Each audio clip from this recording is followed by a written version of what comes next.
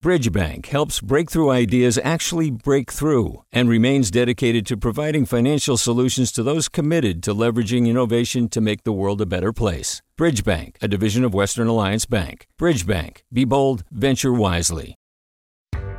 Hi there, I'm Randa Abdel Fattah from Throughline. If you're listening to this podcast, you know that KQED produces exceptional storytelling that keeps you informed, inspired, and entertained. Their podcasts cover issues from your neighborhood to the entire country and everything in between. Support this work today.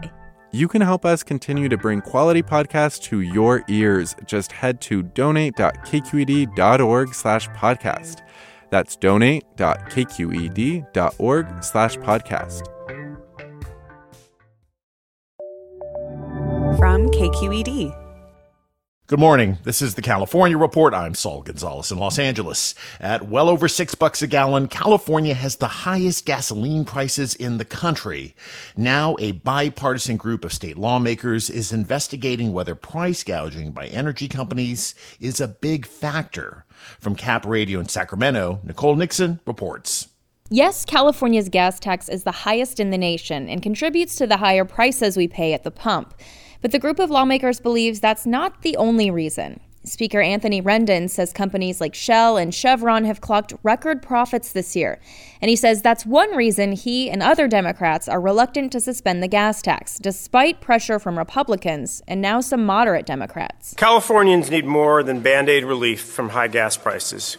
We need long-term solutions. UC Davis economics professor David Rapson says many factors contribute to the high cost of fuel right now: supply and demand, the war in Ukraine, and limited capacity at refineries.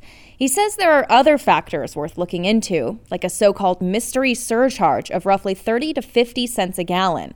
Some economists believe it's tied to a fire at a Southern California refinery 7 years ago. This is a meaningful amount over the long run that Californians are paying, and I think it's worth understanding, what's going on there. But Rapson warns it won't solve the high gas prices drivers around the world are feeling today.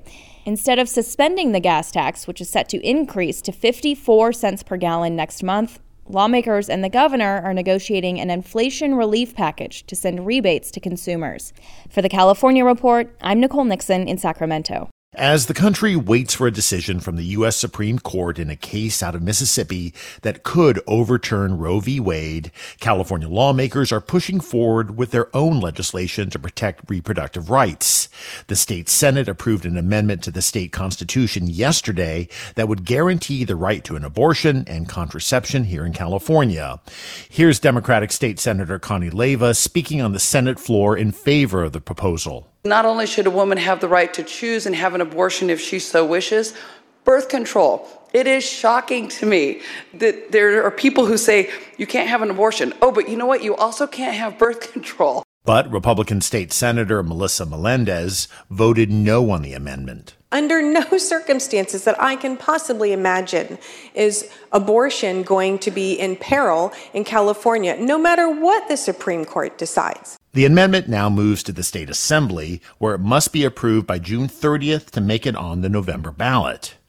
In the wake of the CDC approving COVID-19 vaccines for infants and young children from 6 months to age 5, public health departments across the state say they could start offering vaccinations as soon as today. While young children are at lower risk than adults of getting severely ill from COVID, healthcare experts say they can still get sick, particularly if they're unvaccinated. Even though the Pfizer and Moderna vaccines were approved for children ages 5 through 11 months ago, only 35% of children in that age group in California are fully vaccinated. Hi, it's Terry Gross, the host of Fresh Air. We bring you in-depth, long-form interviews with actors, directors, musicians, authors, journalists, and more.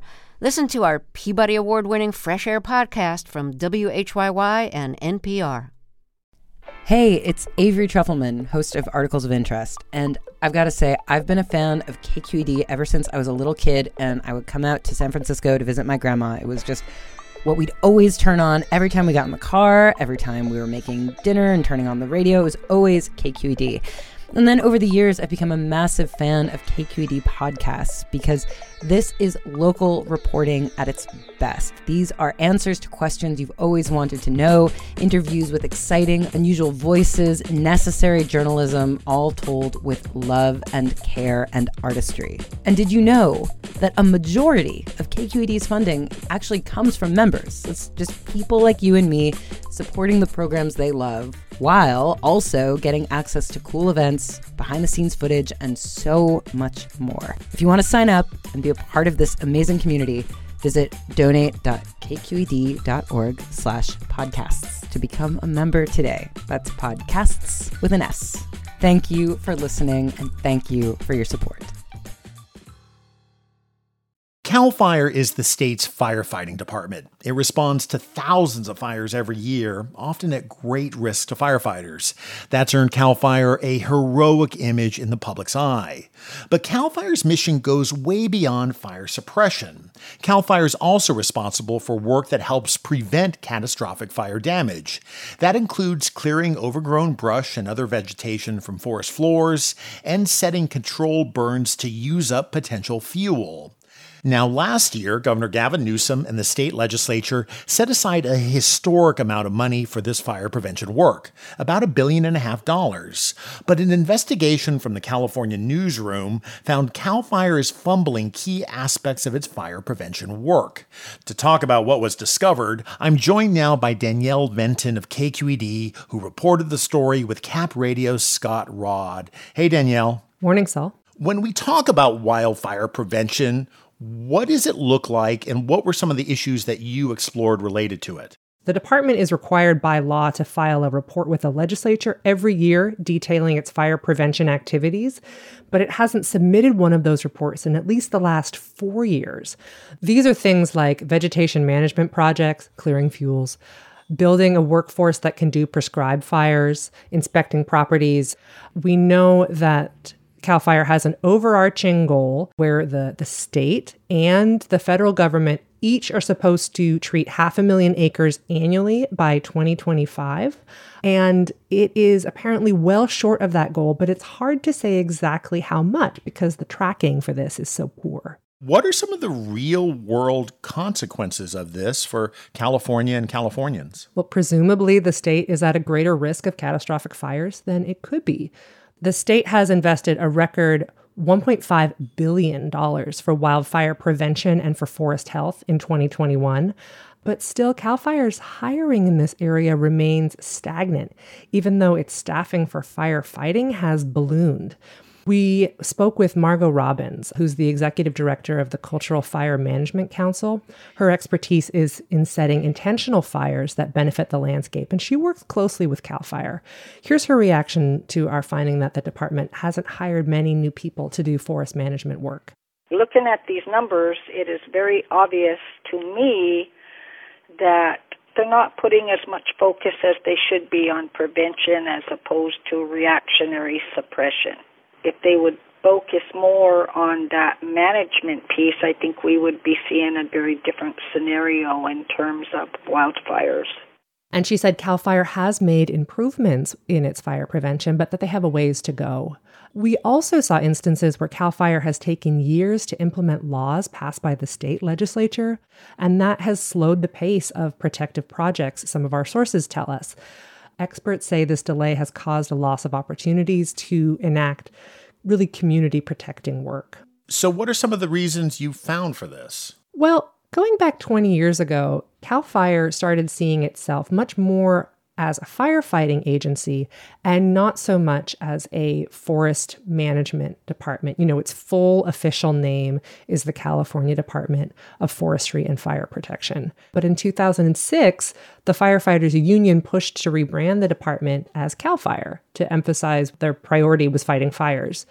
Experts we spoke to also point to public pressure. The public really wants to see firefighting, but largely neither the public nor the agency regards prevention work, as heroic in the way that we do firefighting work. All right. So how did CAL FIRE itself react or respond to your investigation? Well, we spoke with CAL FIRE's new chief, Joe Tyler, and he defended CAL FIRE's record to an extent. He believes that it's getting really important work done, and he said that they are investing in community preparedness and mitigation and continuing to do, fuel projects.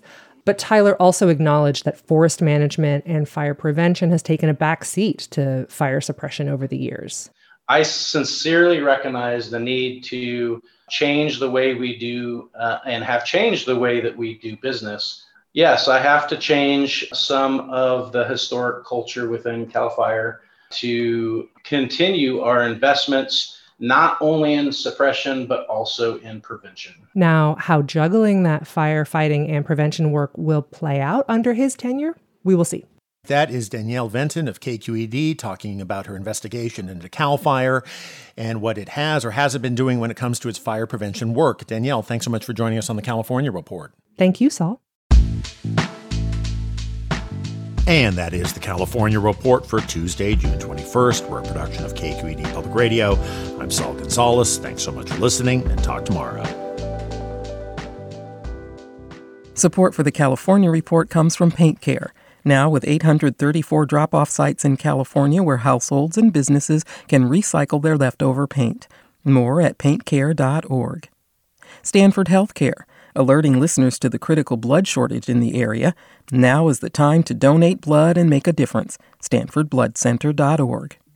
And Eric and Wendy Schmidt through the Schmidt Family Foundation, working together to create a just world where all people have access to renewable energy, clean air and water, and healthy food. On the web at theschmidt.org. Hi, I'm Sasha Koka, host of the California Report magazine. Every week, we bring you stories about what connects us in the giant, diverse Golden State. Because what happens in California changes the world. I love this place. We were once seen as like the place to be, California. The land of milk and honey. That's where you go to Sunshine State, but we just have challenges right now. KQED's California Report magazine. New episodes drop every Friday, wherever you get your podcasts. Hey there, this is Brittany Luce from NPR's It's Been a Minute. KQED's podcasts like The Bay, Bay Curious, Mind Shift, Right Nowish, and more all tell the stories of the Bay and beyond with reliable, human-centered journalism. They aim to inspire, make you think, entertain, and expand your understanding of the place you call home. Here's how you can support podcasting at KQED. Showing your support is easy, and you can join Brittany in supporting KQED Podcast too at donate.kqed.org/podcast. That's donate.kqed.org/podcast.